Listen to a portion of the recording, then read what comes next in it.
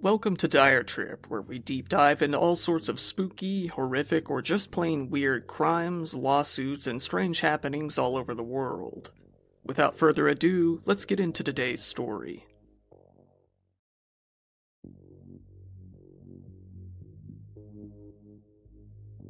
Two pregnant friends out in Texas were discussing their upcoming babies on social media. The only problem was, one of them wasn't really pregnant, and she was willing to go to any lengths necessary to keep the lie going.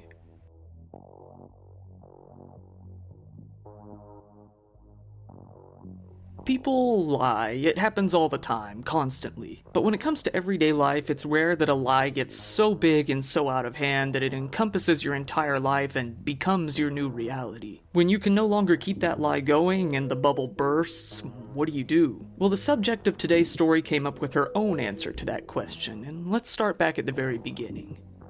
It's the summer of 2020 in a small town out in Texas. A woman named Taylor Parker, or Taylor Morton, or Taylor Way Casey, depending on who you ask, is pregnant with a new child. She's all over social media posting updates about her pregnancy. She's posting ultrasound pictures, giving little updates about the health of the baby, talking about appointments, and even making a wish list for items she'd like for the upcoming kid. By all accounts, it seemed like she was simply just a woman who was excited about her pregnancy. Coincidentally, Taylor was, quote, somewhat friends with a woman named Reagan Simmons Hancock. They knew each other well enough that Taylor had taken Reagan's engagement and wedding photos. At the time, Reagan was also pregnant with her second child, posting updates about her pregnancy in the same vein as Taylor's, albeit less often and less detailed. Time passed, and it was now late summer/early fall. Taylor had a gender reveal party for her baby. The time came for her to induce labor, and this was when people first started noticing that something was up. On the very day and time that she was supposed to be induced, a bomb threat was called into the hospital. As a result, Taylor didn't end up giving birth that day, or the next day, or the next. She was supposed to have this baby, but it just wasn't happening. To make things worse, some people who knew her remembered something. Didn't she have a hysterectomy a while ago? Needless to say, things weren't all that simple with Taylor Parker. Things hadn't been good for a while now. She had been having problems with her boyfriend and really started to worry that he would be leaving her.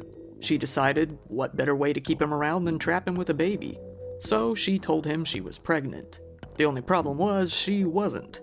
Hell, if you want to go by the hearsay, she wasn't even capable of getting pregnant. But rather than come clean once her boyfriend decided to stick around, she decided to keep going with the lie. So as time went on, the lie gradually got more and more elaborate. This was when she started coming up with the fake doctor's appointments, the fake ultrasounds, all the baby showers and wish lists, that sort of thing. She even started wearing a fake pregnant belly to make herself look bigger. She really went all out on this. However, there was a time limit on how long she could keep this up. A human being simply can't be pregnant indefinitely. The baby had to come at some point. And now that she successfully dodged the induction of labor, she had to do something to keep the farce going. I think you can see where this is going. Taylor wanted a baby, her friend Reagan was about to have a baby. She wanted that baby. But there were a few roadblocks to that little plan. For one, just walking up to Reagan and saying, hey, I've been lying for a really long time and I really need a baby to keep this going, wasn't going to work in any reality. Two, the baby wasn't even here yet. So Taylor started to formulate a plan. October 9th, 2020. Taylor hopped on the internet and started watching videos of physical exams being carried out on fetuses. Specifically, she wanted to see some videos of babies getting delivered preterm at about 35 weeks. Why 35 weeks? That's exactly how far along Reagan was. Like so many others on this channel before her, Taylor fired up Google and started making some extremely suspicious searches related to delivering preterm infants. She felt that this short binge online gave her all the information she needed. Taylor made her way over to Reagan's house. This was when she made her move. Taylor attacked Reagan. She took out a hammer and a knife, striking and cutting her over 100 times, at least 30 of which were wounds to her head. Taylor even took a 4-pound jar of pink and blue sand from her wedding and hit her over the top of the head with it. Reagan did fight back, ending up with defensive wounds all over her hands. One of her fingers was dislocated and another was almost completely cut off. Taylor eventually won the struggle though, finally using the hammer to completely crush her skull. At that point, she got to work. She pulled out a scalpel and started to perform her own surgery. She felt that the YouTube videos she watched that morning gave her all the knowledge she needed to deliver a baby early. She cut her from hip to hip and completely removed Reagan's uterus from her body and removed the child that was inside. She then lodged the scalpel deep in Reagan's neck and left the scene. To add to the horror, Reagan's 3-year-old daughter was home the entire time this was happening. It's unknown how much she saw, but it's hard to imagine that she didn't at least hear what was going on and that she didn't see the aftermath. Shortly after, at around 9:30 a.m., a Texas state trooper noticed someone speeding, noticeably driving very erratically. He pulled the vehicle over, and it was then that he noticed, in his own words, Taylor Parker was the driver and was holding a newborn infant in her lap. The umbilical cord was connected to the infant, which appeared to be coming out of the female's pants, as if she had just given birth to the child. Taylor claimed she had just given birth to the baby on the side of the road, who wasn't in good condition. The baby was not breathing. This was when the trooper called an ambulance. He said, Parker was performing CPR on the infant and LifeNet EMS came to the scene and transported Parker and the infant to a hospital in Idabel, Oklahoma.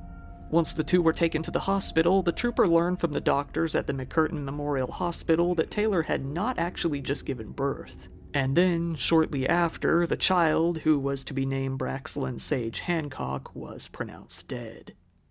This was around the time that Reagan's mother went out to her daughter's house and unfortunately came across the grisly scene, finding her daughter there dead. She called 911 at 10:18 a.m. The small-town police came out and, upon seeing the scene, were baffled. They came into the home and found a white woman on the ground, face down, with what appeared to be blood all throughout the interior of the home. It was on the floor, the walls, the furniture, the appliances, everywhere. This was New Boston, a town of about 4,600 people. They weren't used to anything of this magnitude. As a result, they called the Texas Rangers to come assist with the investigation. They turned over the body, and to their horror, they noticed the very large cut across the abdomen. This woman was known to be pregnant, and the baby was very noticeably no longer there. Little did they know that another trooper was already at the hospital, dealing with that baby at that very moment. It wasn't long before they connected the dots between the two bizarre occurrences, and Taylor fell under suspicion. In fact, it was pretty much immediate. The Oklahoman authorities took Taylor into custody that day. At that time, with all the confusion and the case being an ongoing investigation, they were reluctant to release any details to the media. The public was left wondering what the hell had just happened, and they were going to be left hanging for a while. The Oklahoman police and the Texas Rangers continued their investigation. Taylor, who had been in jail out in Idabel, Oklahoma, soon appeared in McCurtain County District Court. She was wanted for the death of both Reagan and her child back in Texas. She agreed to be sent to Bowie County. At the time, it wasn't known if she had any sort of lawyer that could speak on her behalf. The state police then came across the evidence that Taylor had been extensively researching how to convincingly fake a pregnancy online. They noted that she had viewed numerous videos on how to both deliver and take care of newborn infants. Specifically, she was very focused on babies that were at or around 35 weeks. Taylor went to court and surprisingly pled not guilty to the whole thing, despite her problematic search history and being caught with the baby. She was charged with capital murder in the death of Reagan, along with non-capital murder in connection to the death of the infant. In an opening statement, a prosecutor told the jury that Taylor had done this not because she wanted a baby, but because she didn't want to lose her boyfriend. In order to do so, she kept the entire fake pregnancy going for months and months, going as far as faking her appearance, her doctor's appointments, her ultrasounds, and everything else. Then, finally, she came up with her own twisted way to come up with a child in the end. The prosecutor said, "She watched all these videos, clicked on all these links, and they were all at 35 weeks. My opinion is Taylor Parker faked her pregnancy. She planned and carried out the murder of Reagan." Taylor's new attorney, though, challenged the whole narrative, saying, "You can see somebody look them up, but you don't know why. You can have a theory." The prosecutor, in closing, showed the jury the crime scene photos related to the case, holding nothing back. She said that Taylor is a danger and absolutely needs to be sentenced to death for what she had done. In response, Taylor's lawyer said, "Words can be used to dehumanize," adding that there are many layers and shades of gray within a person's life. "She's a human," he said. He then blamed Taylor's friends and family for not confronting her about the fake pregnancy sooner, which should have been obvious to them. The prosecutors urged the Texas jury to sentence Taylor to death for what she had done. The crime was so heinous, they argued, that if anything warranted a death penalty, it was a crime like this.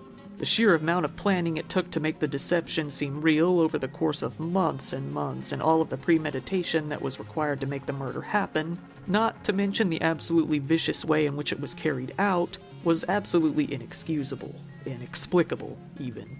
Taylor's defense countered by stating that they would show that she was mentally ill. They argued that the baby was never alive from the beginning, and they attempted to dismiss the kidnapping charge, which would have lowered the capital murder charge to a regular murder charge. That's why in opening statements we spent so much time on definitions. You can't kidnap a person who has not been born alive, he said in one final argument to the jury. However, several medical professionals came to testify that the child did have a heartbeat when born, and Taylor's actions undoubtedly resulted in the stopping of that heartbeat. The jury, composed of 6 men and 6 women, didn't take long to come to a decision. They deliberated for less than even 1 hour before deciding to convict Taylor Parker of capital murder. Reagan's mother, who came across the crime scene herself, addressed the court, stating that Taylor was, quote, "an evil piece of flesh demon." Looking at Taylor, she told her, "She was one of the very few people on this earth who cared about you. Now who cares about you? My baby was alive and still fighting for her babies when you tore her open and ripped her baby from her stomach." Reagan's sister spoke out as well, saying she would have to simply carry a picture of her sister down the aisle at her upcoming wedding now. Her sister would no longer be able to be there as her maid of honor as they had planned. "My only biological sister. You need to understand what you took from me and my family. No more celebrating her birthday. I was barely 19 when I got the call my sister was gone. She will never be my maid of honor. If I visit my sister, I have to go to a graveyard and see a headstone. I will never get a text or phone call from her again," she said. The first assistant district attorney spoke as well, saying, "The circumstances in which Reagan died are horrible, and there is no doubt it was torture. But a mother died fighting for her child. That's how she left the world. A woman who died fighting.